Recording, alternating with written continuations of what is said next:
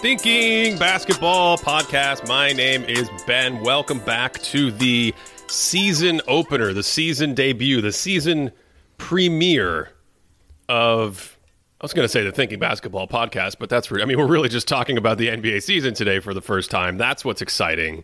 Cody, it's been a long, short off season. We're back in 2023. Last year we had the 75th anniversary season of the NBA, and this year it's the 77th anniversary season. So I'm just saying time is a flat circle. How many seasons of Thinking Basketball do you think this is? Like, when did you actually start? Is this like season 5 for you now?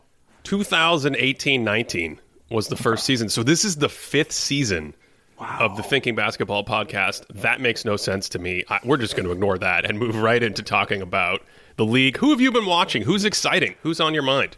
Oh my goodness, Ben. Number one team that I just love to watch right now. Ben, I can't get enough of the Orlando Magic. Oh my God. Are they your favorite team? I mean, the Bucks exist, so no. But, you know, if we take out the Bucks, like, everything about them is just wonderful. Like, I don't do any draft stuff, so just like the Banchero experience is just so exciting. The huge weird lineups is so exciting. Franz Wagner is so exciting. Like, I don't know where to start. We could make this entire episode about the Orlando Magic and we still wouldn't touch on everything that I want to talk about with them.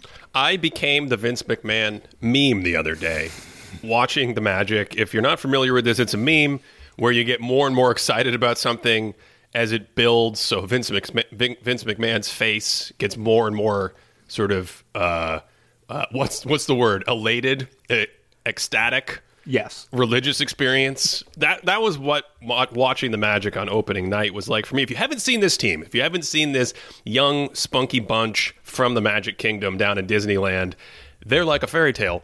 They go out on the court.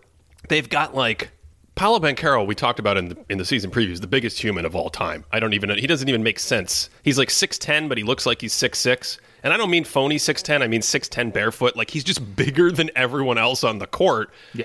But he initiates half the plays for the Magic because we're going to get to that because they're the Magic.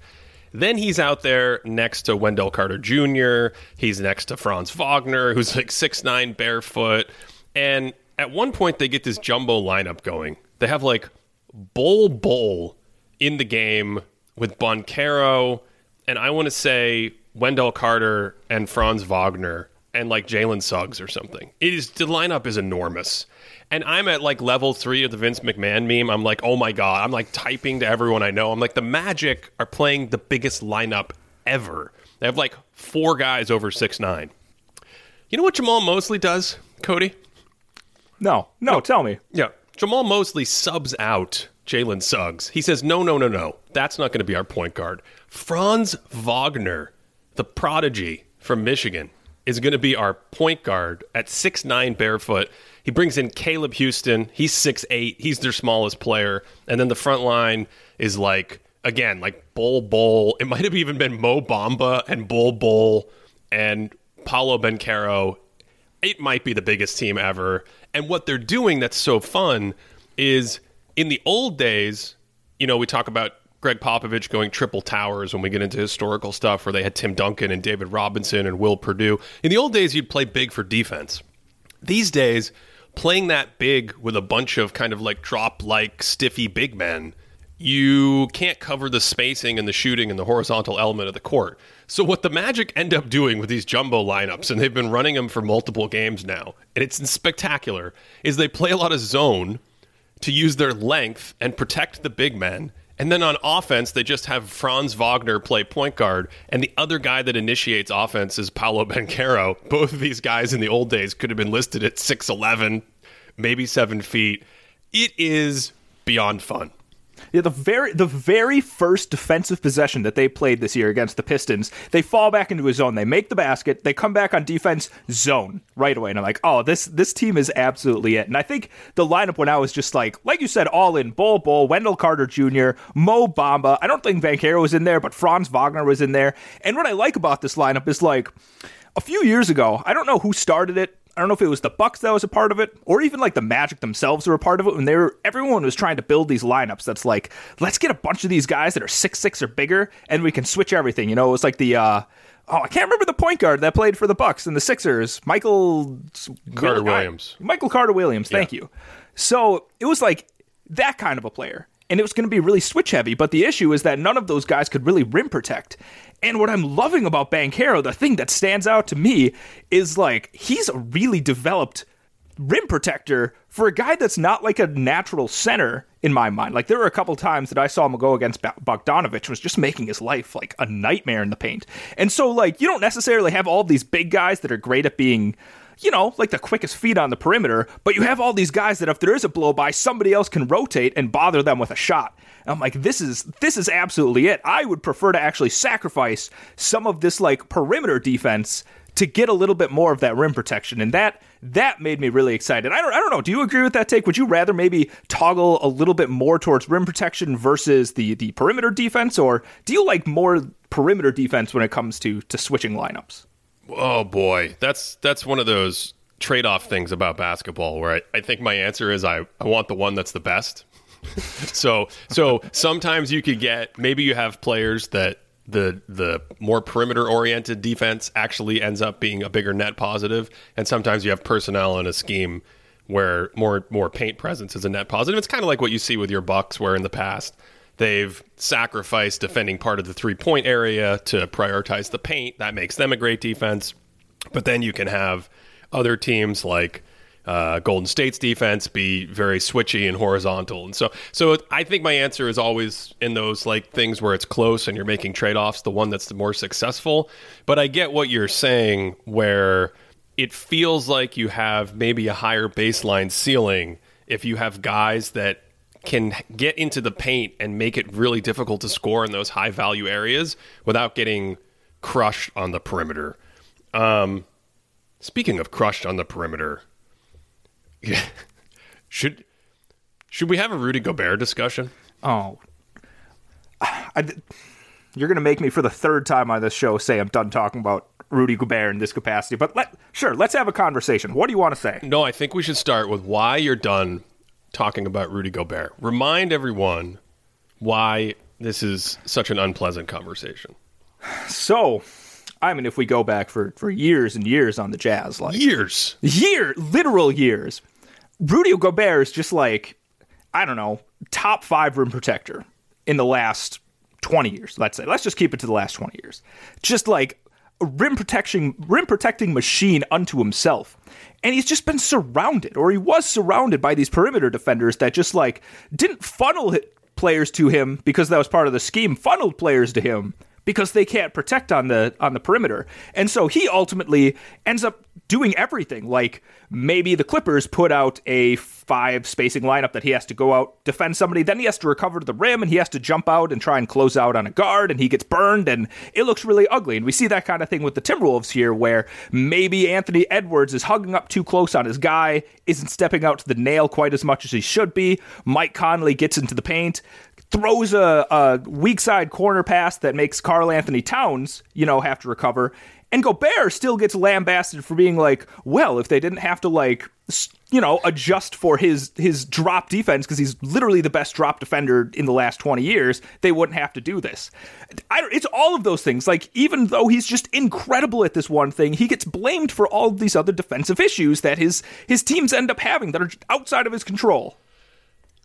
Yeah. So the short of that, I think, is that I thought you were going to go with a shorter reason. I'm worked up, Ben. Yeah, I'm angry about this. You're in mid-season form already. This is fantastic. I think the short of it is that something has happened. It's kind of like the winning bias or the losing bias I talked about. Something has happened where people watch Gobert through a special filter, and they turn on the Jazz back when he was in Utah. And the Jazz gave up points. And what they're doing is they're looking for ways to explain why Gobert didn't stop the other team from scoring points, which is unique. It's different. We don't do that with other players. We don't look at a 5-man defense and go, the reason this defense gave up these points, or the reason this defense is the 12th best defense instead of the first best defense, is because Kawhi Leonard didn't guard all 5 players on this possession. But we do it with Gobert. So there's already some focus or some filter in our minds. Now he goes to Minnesota. And I said it on the last episode, the season preview with Dave DeFore that we do. I said I was concerned about the personnel and about Minnesota having to play drop, because the entire scheme that they played last year was basically to protect Karl Anthony Towns' weakness and even try to sort of leverage the strengths of D'Angelo Russell as a communicator. But D'Angelo Russell isn't very quick or agile horizontally or things like that. Those aren't his defensive strengths. So you put together a system, and Jared Vanderbilt's behind the play running around, and, you have guys that can cover behind the play. Now they changed the scheme, and they've got Gobert and Towns, and it seems like people are blaming Gobert for Towns not being able to sort of defend in a more traditional drop as one of the forwards. Understandably, to some degrees, he's really a center in today's game. But as I mentioned, the entire personnel, even Anthony Edwards and certainly D'Angelo Russell, it changes their roles.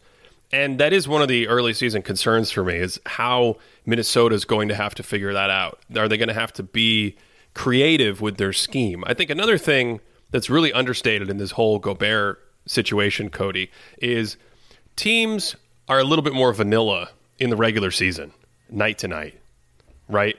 But with something like Gobert, what you're seeing is not experimentation. It's not radical lineup changes. It's not strategy. It's like a commodity. The whole league knows if you're going to go Twin Towers now, one of the options we can do is go to a smaller, spaced out, 5-out lineup. The whole league has personnel for a smaller, spaced out. This isn't 2017 anymore. It's not like you have a few teams that can do this. So given the number of teams that already have this in their bag, they're basically saying to the Timberwolves, like, you guys are trying to cheat the system. You guys are trying to play double bigs, and neither of your bigs are very versatile. Why would we play into your hands? Of course we're going to try to space you out. One sub, or in the case of opening night against Utah, Utah has a bunch of frisky NBA players, and it's like, okay, Kelly Olynyk, what's he love to do more than anything in life? Shoot 12 threes in an NBA game. And of course, I think there is a legitimate issue, as I mentioned, with Minnesota, but it's your frustration, to this point. It's so fascinating that people blame Gobert for the entire thing. Yeah, and that one of those lineups that the Jazz rolled out there was like Lauri Markkanen, Kelly Olynyk, Jordan Clarkson, Beasley, and it was just like a bunch of shooting. And not just like shooters off the catch, like guys that are like, all right, I got this. Like this is my turn. Like inbound pass, Jordan Clarkson, like fade away in someone's face. It's like, all right, yeah, what are you supposed to do about that when these guys are just going for it? And there's a couple possessions where, like, sure, in transition, it's like maybe Gobert should have stepped up and watched that Olynyk was coming, but also, like, this is a perfect lineup to kind of counter the Towns-Gobert combination. But again, like, we're taking the issues that Towns has, right? We've been talking about Towns on defense since he came into the league, and instead of, like, talking about maybe how Towns could improve, or talking about how team building, you didn't set up a team that could necessarily be more flexible, it all goes on Gobert, and it's like, Gobert's actually the reason that Towns is struggling at the 4. And it's very strange to me. Yeah, and I imagine it would be even more strange and even more in your face as to sort of how different it is if we talked about an offensive player this way. If we were like, that Luka Doncic, look at what happened when his Mavs didn't score in this possession. Did he go and get the offensive rebound and single-handedly score? Did he cut into that open space in the paint? Did he come off a double stagger, reject the screen, backdoor cut, relocate to the corner and stroke a 3 like Steph Curry did? No? Well, then it's his fault. The entire reason the Dallas Mavericks didn't win this game with a 130 offensive rating is because Luka only did that on-ball stuff that he does. He didn't do any of the off-ball stuff. It's like just about every player in the world, no matter how good they are, has strengths and weaknesses. And where I'm at with these drop bigs and Gobert, and we'll see what trends continue this season as we get more data. But when you look at the playoff data, I've mentioned this before, there are drop bigs having great playoff success in the right scheme. Rob Williams is the latest one last season who just looked like a massive difference maker defensively when he was on the court with the Celtics. And it's difficult to see how Gobert wouldn't be as good or better, or if you want to be really unfriendly, say slightly worse than like Rob Williams in that position. And other teams have had this. Your Bucks with Brook Lopez. There's a number of sort of more traditional drop bigs who have still had successful defenses built around them in the playoffs. They're just never going to have the versatility to go and cover every mistake.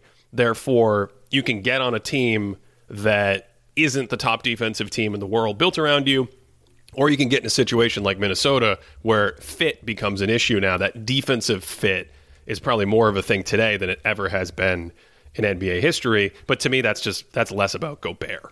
And you talk about Rob Williams, and then you talk about the Bucks with Brook Lopez. Like, who's flanking Rob Williams when he's doing that drop? You have Al Horford, extremely switchable big. You have Marcus Smart, the literal defensive player of the year last year. You have Jason Tatum, probably a better defensive player, more impactful defensive player than Marcus Smart. You have Jaylen Brown, who's, his off-ball defense has its warts, but, like, he can stay in front of his man. You have Derek White. Like, any one of those guys would be, besides maybe Jaden McDaniels, and we can maybe talk about that, would be easily the best defensive player that Gobert ever played next to, right? And then with the Bucks, like Brook Lopez, who's next to him? Giannis Antetokounmpo, another defensive player of the year. You have Drew Holiday, one of the best perimeter defenders ever at the guard position. And it's weird because, like, if you gave Gobert this talent, I don't think you'd be seeing these sorts of things. And I don't know, Jaden McDaniels is probably, like, by far the best defensive wing, at least, that Gobert's ever played with. Who's even number two? Is Joe Ingles the second best perimeter defender? Is like a couple of years ago, Mike Conley the best perimeter defender? Who is it? 3 weeks of healthy Dante Exum. I believe that's the correct answer to that question. Yeah. Thank you. That very much proves my point. The other big team that is worrying me a little bit right now is Philadelphia. I think we have to talk about Philadelphia. We're only a couple games in, and of course, longtime listeners know it's a small sample. There's not too much to have big reactions to at the beginning of the season. We'll see how this plays out. But Philadelphia is a team that now all of a sudden, after 15 games, instead of being 11-4 and atop the conference, sure, Cody, they may win some ball games and get a little rhythm, but it looks like they're going to be like 9-6 or something after 15 games because they're already 0-3. Or if they don't turn the tide and they continue to struggle creating an edge in the game, they might be like 6-9 after 15 games. And for a team projected by many, myself included, to have a ton of regular season wins with the roster they have, it's been a little bumpy to start. I have some thoughts and theories, but have you seen them play? And if you have, do you have the same concerns, or is it just no big deal? They played a couple good teams. They happen to be 0-3. So I wish that I had had a chance to see them play on Saturday, right? Because I think that was a big game. Who did they play on Saturday? I don't even remember who they played yesterday. Saturday was yesterday? Yeah, yesterday. I didn't realize that. I'm sorry. Oh, they played this was the disappointing. They played the Spurs. Yeah. Yeah. So Embiid has 40. Harden scores in double digits. But before that, especially in their second game, the thing that really stood out to me is it seemed like a lot more Harden ball. And that was kind of my concern. Is like, I don't know how Embiid is fitting into this Harden ball build for offense. But then, of course, like yesterday, it switches and Embiid has 40. So I'm like, I don't necessarily know if the offense switched. I don't know if they were doing something different. So I don't know if you saw that game, if you can add to it. But to me, that's the main thing, is they seem to be really leading into let's cater to Harden's offensive abilities as opposed to making it an Embiid-centric offense. I saw their first two games. It was incredibly Harden-centric. Now, there were some sound bites going around, I think from practice in the preseason, with Doc Rivers talking to James Harden about how he wanted him to do more and how he wanted him to just sort of understand that, like, this is his team. They want him to be as aggressive as possible with scoring and playmaking. And then Harden himself talking about how he felt healthier. He did work on his body and his hamstring, and he felt like he was in better shape. And so I agree with you completely. based on those two things, it seemed like the first two games were not just Harden ball, but Harden ball in a way that felt more like old Houston, where it's his team and Embiid happened to be on the court and get a couple post-ups. I don't even think they were running too many pick and rolls together. One interesting wrinkle about that is that it can be a very formidable pick and roll tandem. We saw that at times last year. If Embiid wants to put his head down as a roll man, it's a little dangerous. It's a proceed at your own risk safety hazard to get in front of him. And then, of course, he's so skilled and such a good shooter at this point, both from the mid-range on a little short roll and popping to the three-point line. There's a lot there that potentially is nice. But he doesn't want to go up in the air as a lob threat.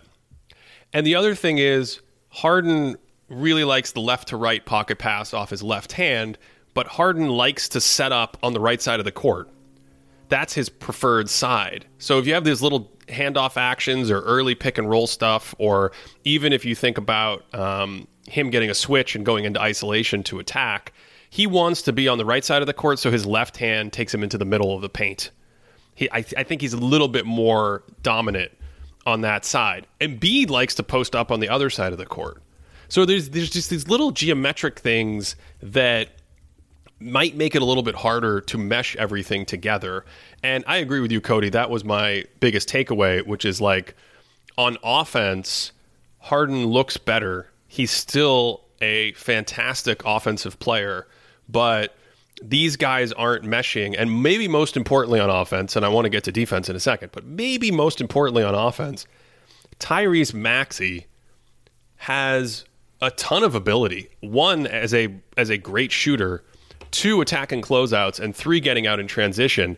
And it felt like he was the one who was also getting sort of lost in the shuffle, if you will. And I think the vision for the optimized Sixers is a blend of Embiid, Harden, and Maxey all trying to create value in their own way, where maybe Harden's playing more like point guard Harden, Embiid is more of the scoring machine, and Maxey is filling in with all the closeout attacks, three-point shots, get him in space later on in the possession and just let him drive. And that felt like it was a little incongruous, let's say, in the first two games that I saw. Yeah, there were a couple of actions that I really liked that was able to incorporate them. Like, I felt icky when it just turned into, like, Harden calling up a ball screen, Harden isolating, things like that. But there's one play that I can think about that actually I think emphasizes Max's ability to just like straight line drive, maximum speed sort of thing. And I think it was in the first game against the Celtics, where you have, like you said, Harden's on the right wing. Embiid's kind of stationed at the top of the perimeter. Maybe they're going to be going into a ball screen. But what happens is Harden reverses the ball. Maxey's in the corner. He comes off a pin down. He comes off and gets the dribble handoff from Embiid. All of a sudden, the entire Celtics have to adjust, right? Because they're expecting this Harden-centric attack. But all of a sudden, we're swinging to the other side of the court where Maxey's swinging around, getting the DHO, and getting downhill. I don't remember exactly how that position ended. I think maybe Tatum might have even blocked it because he's been on an incredible run defensively and offensively. But still, when I saw that, I was like, yeah, this is how you incorporate people. This is how you use everyone's strengths as opposed to being like, you're relegated to the corner while we do our thing offensively. Yeah, and it's interesting that then they play the Spurs in Game 3. Neither of us have seen that game. We're still talking about small samples. I'm not selling the Sixers or doom and glooming them, but it's just an interesting sort of thing to see that style in the first two games, and then in Game 3, see Embiid go for 40, and I think Harden ended up with 12 points and a ton of assists, but they also lost again. And I don't know if you have any more thoughts on the offense just from the first couple games that we saw, but defensively, one of the things that I did briefly mention in last week's show that I thought was on the table is Embiid in the regular season. The effort defensively can come and go, and it looked like in the first two games, the best way to describe it, because he's so gifted and he's so big, the best way to describe it to me is that he was soft. And I don't mean in the Euro sense, I mean soft on the actions. Like if he's in drop, he doesn't really contest that hard. If someone's coming at him, he's not selling out to get a block or make a big play. He's kind of feeling it and letting the game come to him, but he's not exerting a ton of effort and trying to make big plays. And that might change in the playoffs. That might change in the regular season. When he's engaged, he's obviously a more gifted defender. But you got to remember, he's a big guy. He's trying to stay healthy. And anytime he's exerting a lot of effort on offense, that's probably going to zap some of his effort on the defensive end. And that, to me, is kind of the biggest thing to watch right now for the Sixers. And I'm setting you up for another Cody special rant about one of your favorite players, because it feels like they're missing a little bite on defense that could help them as the offense. You know, it's one thing to have like an average offense. If you have a great defense and an average offense, you're at the top of the conference. And if you have a pretty good defense and a good offense, you're at the top of the conference. But when your defense is negative, then you need a great offense to get to the top of the conference. Ben, did you ever get into playing like NBA-centric video games, NBA Live, 2K, any of those at any point in your life? NBA Live 95 forever. It's the only one they should have made. Did 95 allow you to move different players onto rosters so you could kind of build a dream team? Yeah, you can do that. Yeah. Okay. So the Sixers have this setup where you're almost to a dream team, right? You have DeAnthony Melton and you have Matisse Thybulle. And if you're talking two wing defensive players that I would go out of my way, if I still played 2K, to put on the same roster just to see what happened, they would probably be pretty close to the top of my list. And Ben, Matisse Thybulle is playing like a minute and a half a game. A minute and a half a game. Early on, he was getting he would be put in the last 4 seconds of the quarter, boom, that's it. I think he played 24 seconds in their first game. And I get the spacing issues. I do. But I also know there were a lot of possessions last year where he was really good at just kind of snaking himself into space, getting maybe a dunk from Harden when he drives because Thybulle's just so active and running around. And defensively, like you said, Embiid's motor isn't really revving right now, right? We talk about this a lot. Embiid doesn't rev up a ton in the regular season.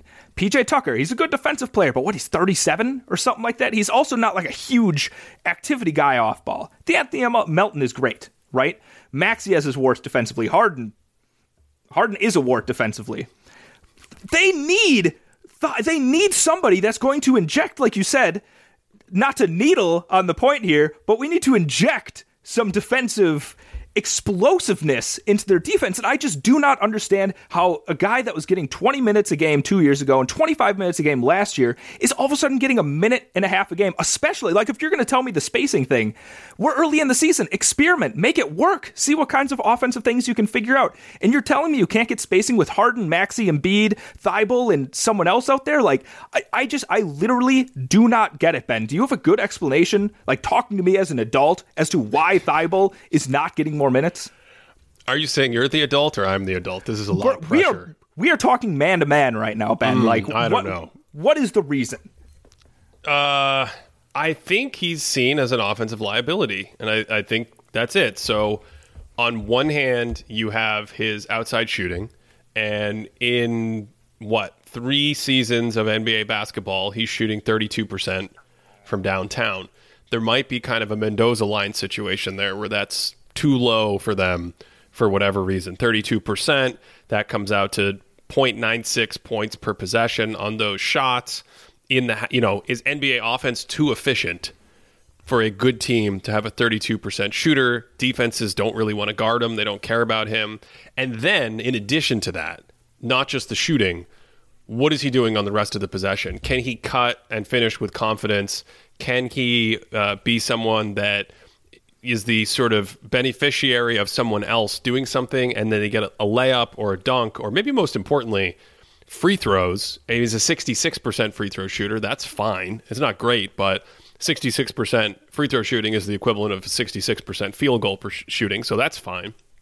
But I think it's just all of those things in an offensive possession, like his ability to pass, his ability to make open shots, his ability to pressure the defense. And teams don't want to play 5-on-4 or 4-on-5 on offense.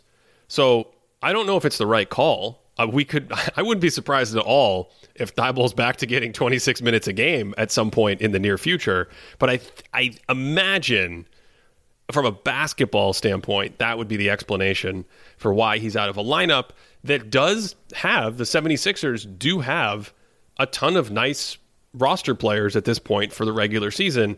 Niang, Melton, Tucker, Daniel House. Like, I think they would rather have those guys out there for two-way balance than worry about playing 4-on-5, the Andre Roberson effect of playing with Matisse. I'm not saying that's what I would do, but I think that's the explanation, or at least an explanation. Especially after starting 0-3, though, like, I feel like that's the time to just kind of shake it up. Be like, all right, clearly what we're doing isn't working. Let's try something else. It's the regular season. I'm okay with being 0-3. Like, I really am. This is a time for experimentation to try things out. And I think, like I said, that's what frustrates me. So I don't know what Thybulle's showing in practice or off the court necessarily that's making them not very confident that he can do these things. But early on, when I see, players are getting the time to be like, all right, let's see what you worked on. Let's see how it works in a game. And I'm just shocked that Thybulle's not getting that as being a premier perimeter defender the last couple of years. Yeah, understood. Just some numbers I think that might actually be a little bit more optimistic for the Sixers starting to win games and maybe turning it around. Turning it around is not even the right phrase, just getting a rhythm. I do think there's this background thing that we've discussed about how the fit's going to work and who's going to play and all that, and that might be the bigger issue.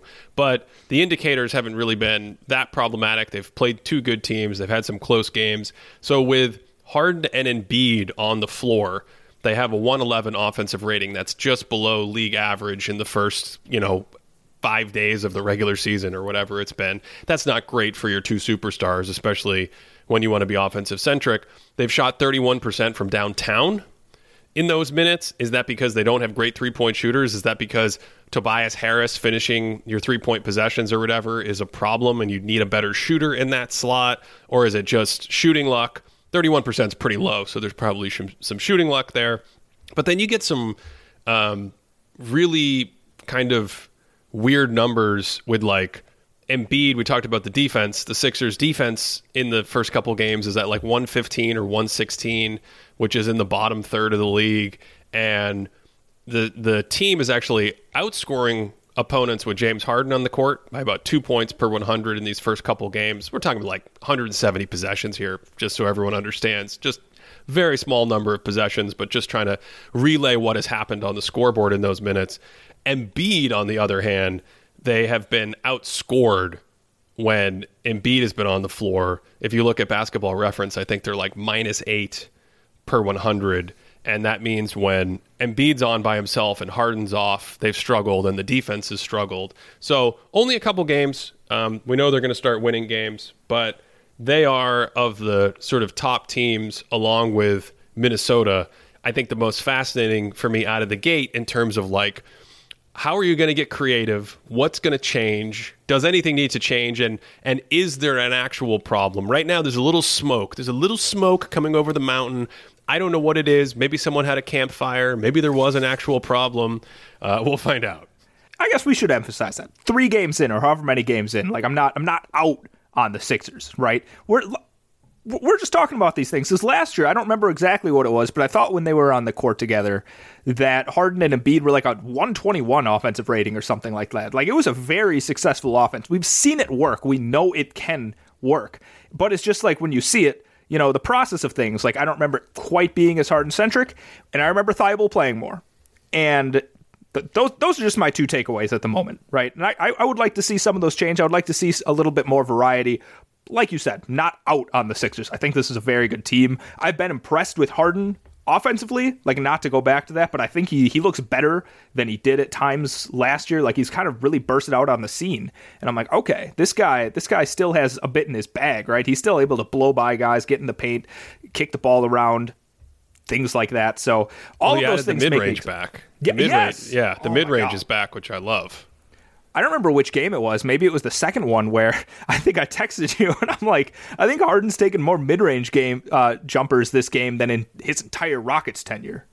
Yeah, not quite, because he actually used it for like a huge part of the Rockets tenure, but certainly like post 2018, we haven't seen that, and he's been peel back elbow jumper many times early in the season. So there's a lot of stuff there. Maybe for Philadelphia, the issue is experimenting and tinkering in the right way. I'm perfectly happy to put on the rosy glasses after starting 0-3 and say, Harden gets to puff his chest and flex his game and sort of get a rhythm.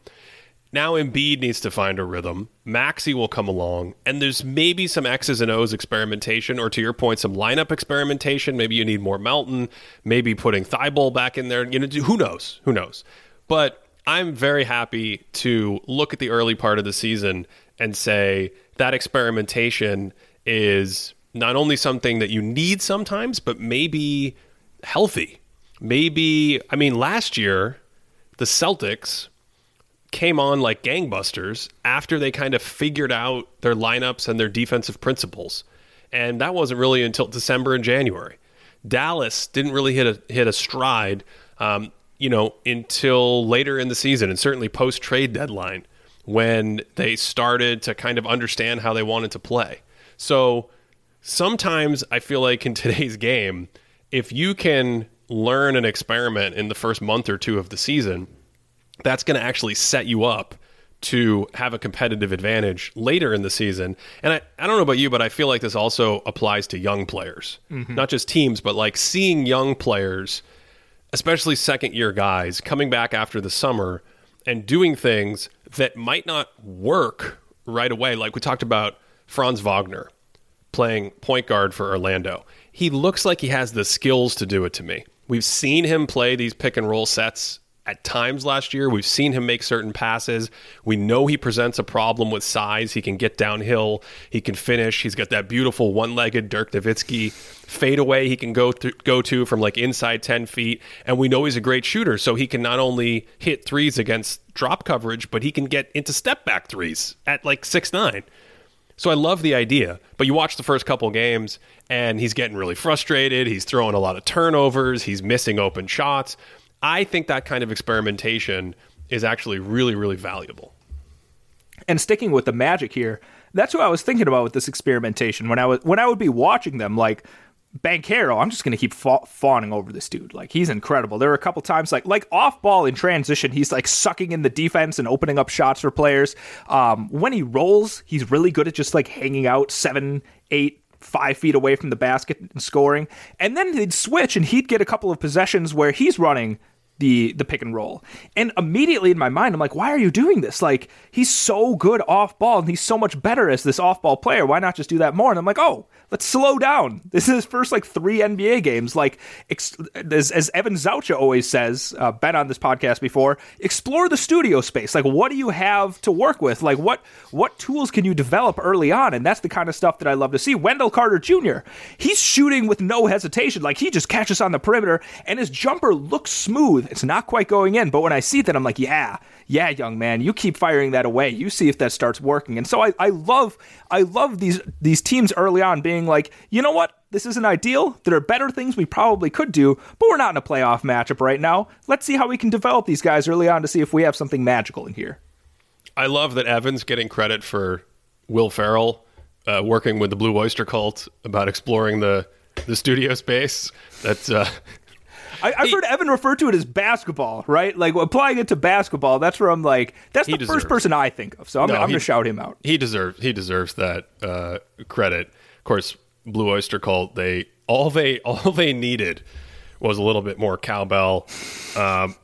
All I need is a little bit more of all these young teams. Another experimentation guy for me, Scotty Barnes. And I have heard some people understandably be like, man, Scotty's getting a little fast and loose with the basketball. I tune into the game. Some of his percentages are down. He's taking some crazy shots, things like that.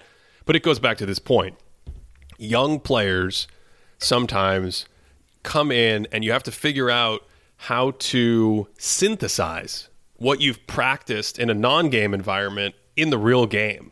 And so I almost look at someone like Scotty Barnes and yes, with all of these situations, whether it's the team level or certainly the individual level for young players, if you let them experiment too much, you can go in the wrong direction, right? You can develop bad habits. That's the risk. That's the trade-off. But the gain, the value add that you're looking for is that, okay, in the first couple games of this season, or maybe the first 2 months of this season, Scotty Barnes is shooting 30% on his new like twisting fadeaway in the middle of the paint.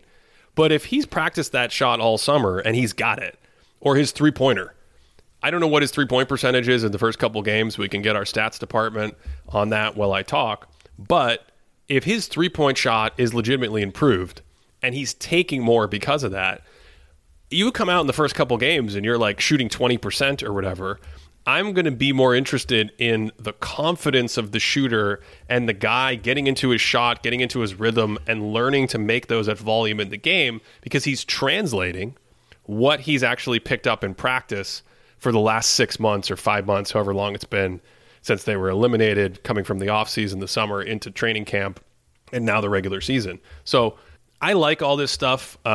There's a handful of young players like that where you're watching them play. Jalen Green in Houston is another one where maybe now some of the things are fitting together more, where last year you saw like, he gets a little fast and loose with some of these plays, but there's a pocket pass on the pick and roll and it's perfectly delivered. And it's like, the next time down the court, same pick and roll, turns the corner, and then he gets by his guy because he's so quick. He's got a rocket engine in his back.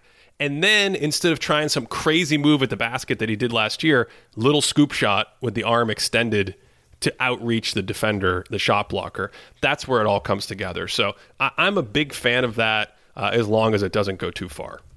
I think it's not even younger players that this might work with. And going back to the Celtics for last season, right? A big shift as well defensively is moving Marcus Smart from the 2 to kind of being the 1, right? The guy that was creating the offense. And all of a sudden, and that's something that you see early on in this season again, is he's just a tremendous passer, right? He has just incredible vision, and he can set up players with a lot of really solid manipulation. I don't think that would have happened unless, last year the Celtics were like, all right, Smart, we're going to give you the keys to this car. We're going to let you try and drive some of this offense and see what happens. And it completely worked out. So, explore that in the regular season. See the kinds of things that you can do. The Bucks a couple of years ago, not to be a caricature of myself, but experimenting with their switching defense during the season at the team level, something that they could use in the offseason. Giannis continuing to grow with that post fade, which we saw being really vital in the playoffs and things like that. So players need to try these things out so that they can be comfortable, at a subconscious level, be a lot more comfortable and just go into the flow of it when it actually matters in a playoff or big game situation.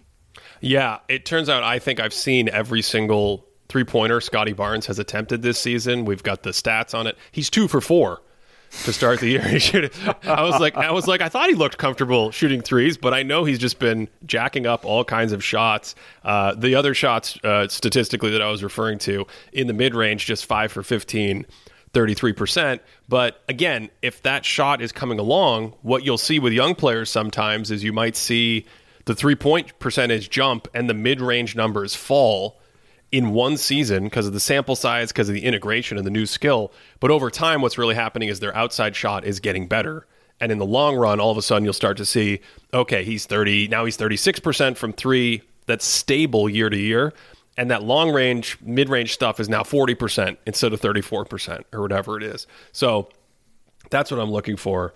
It's been a fun first week. What else do you want to leave us with before we get out of here? Well, I want to maybe this is too big of a question at this point in the podcast, but on this conversation, how do you think you'd be able to tell, like as a coach or whoever else, how would you be able to tell if you're veering too much into being like, we're actually ingraining some bad habits as a player versus we're letting you explore and develop in these different ways that you're not used to playing? Oh boy, yeah, that's a hard one. Because don't you think it's a case-by-case basis? Yeah. I think you probably just have to sort of get a feel for the player or the players, and you want them to be in a positive learning environment. The Basketball Immersion podcast with Chris Oliver, who we've had on this show before, they have some great episodes discussing this exact kind of thing with coaches and practice drills and sort of how you groom stuff into players. And I imagine you want to give them good reps and have them be in a position where maybe the best way to describe it is that the failing is learning, right? Versus the failing is creating a bad habit. If you come off the screen every time and you haphazardly, sort of aimlessly pull up from 21 feet, that might be ingraining bad skills because it's not an optimal play, and in some way it's strategically lazy. But if you're in a position where you say, okay, I want to always work on getting 2 steps deeper into the paint till I get into this move because I know this move is great. You work on it in practice. You're very mindful about it, and you do it in the game. To us, it might look new for a player. It might be like, why is Patrick Williams taking those fadeaway jumper? Why is Brooke Lopez shooting threes all of a sudden? Remember that a couple years ago when Brooke just started launching threes? It's the same kind of thing, I think. It's just like putting them in a position where you are mindful about it and where the failing probably creates opportunity. But that's just, it's too big of a topic for me. Those are off the cuff thoughts. I would recommend going through and listening to some of those Basketball Immersion podcasts where they talk about this very specific thing in a way. Yeah, and Lopez, like you said, turn the clock back, 12 years? And you have a guy that's not necessarily known for being a strong defensive player, a guy that didn't venture out to the three-point line and was known as like a big post-up threat. All of a sudden, like further into his career, he reinvents himself as this incredible drop big. He's shooting from, 4 feet behind the three-point line to provide spacing, and he's at least somewhat effective doing that, turning himself into Splash Mountain. So, this isn't just young players. Like, every player is developing and trying new skills, and you also never know in what context things are going to work. You switch teams, you get different teammates, maybe you have to change it up just a little bit. If you want to support this show, check out patreon.com/thinkingbasketball. Also, the latest Thinking Basketball video is exclusive on the NBA app right now. We're going to start up YouTube videos and our regularly scheduled programming during the season, but we also have stuff with the NBA this year, which is really fun and exciting. You can check that out on the NBA app. It's on Zion Williamson and how he fits in to the Pelicans offense and how they're looking very good. Once again, if you want to directly support us, patreon.com/thinkingbasketball. A ton of extras. We got our monthly live Q&A and more. Cody, we did it. We made it through our first show of the season. We kept the podcast under 2 hours, which is a rarity after our summer tours through NBA history, talking about top 40 players and whatnot. So I'm excited. The first week of the season has been super fun. We will come back and get back into regularly scheduled programming very shortly. But as always, thanks for listening all the way through. And of course, I hope you're having a great day.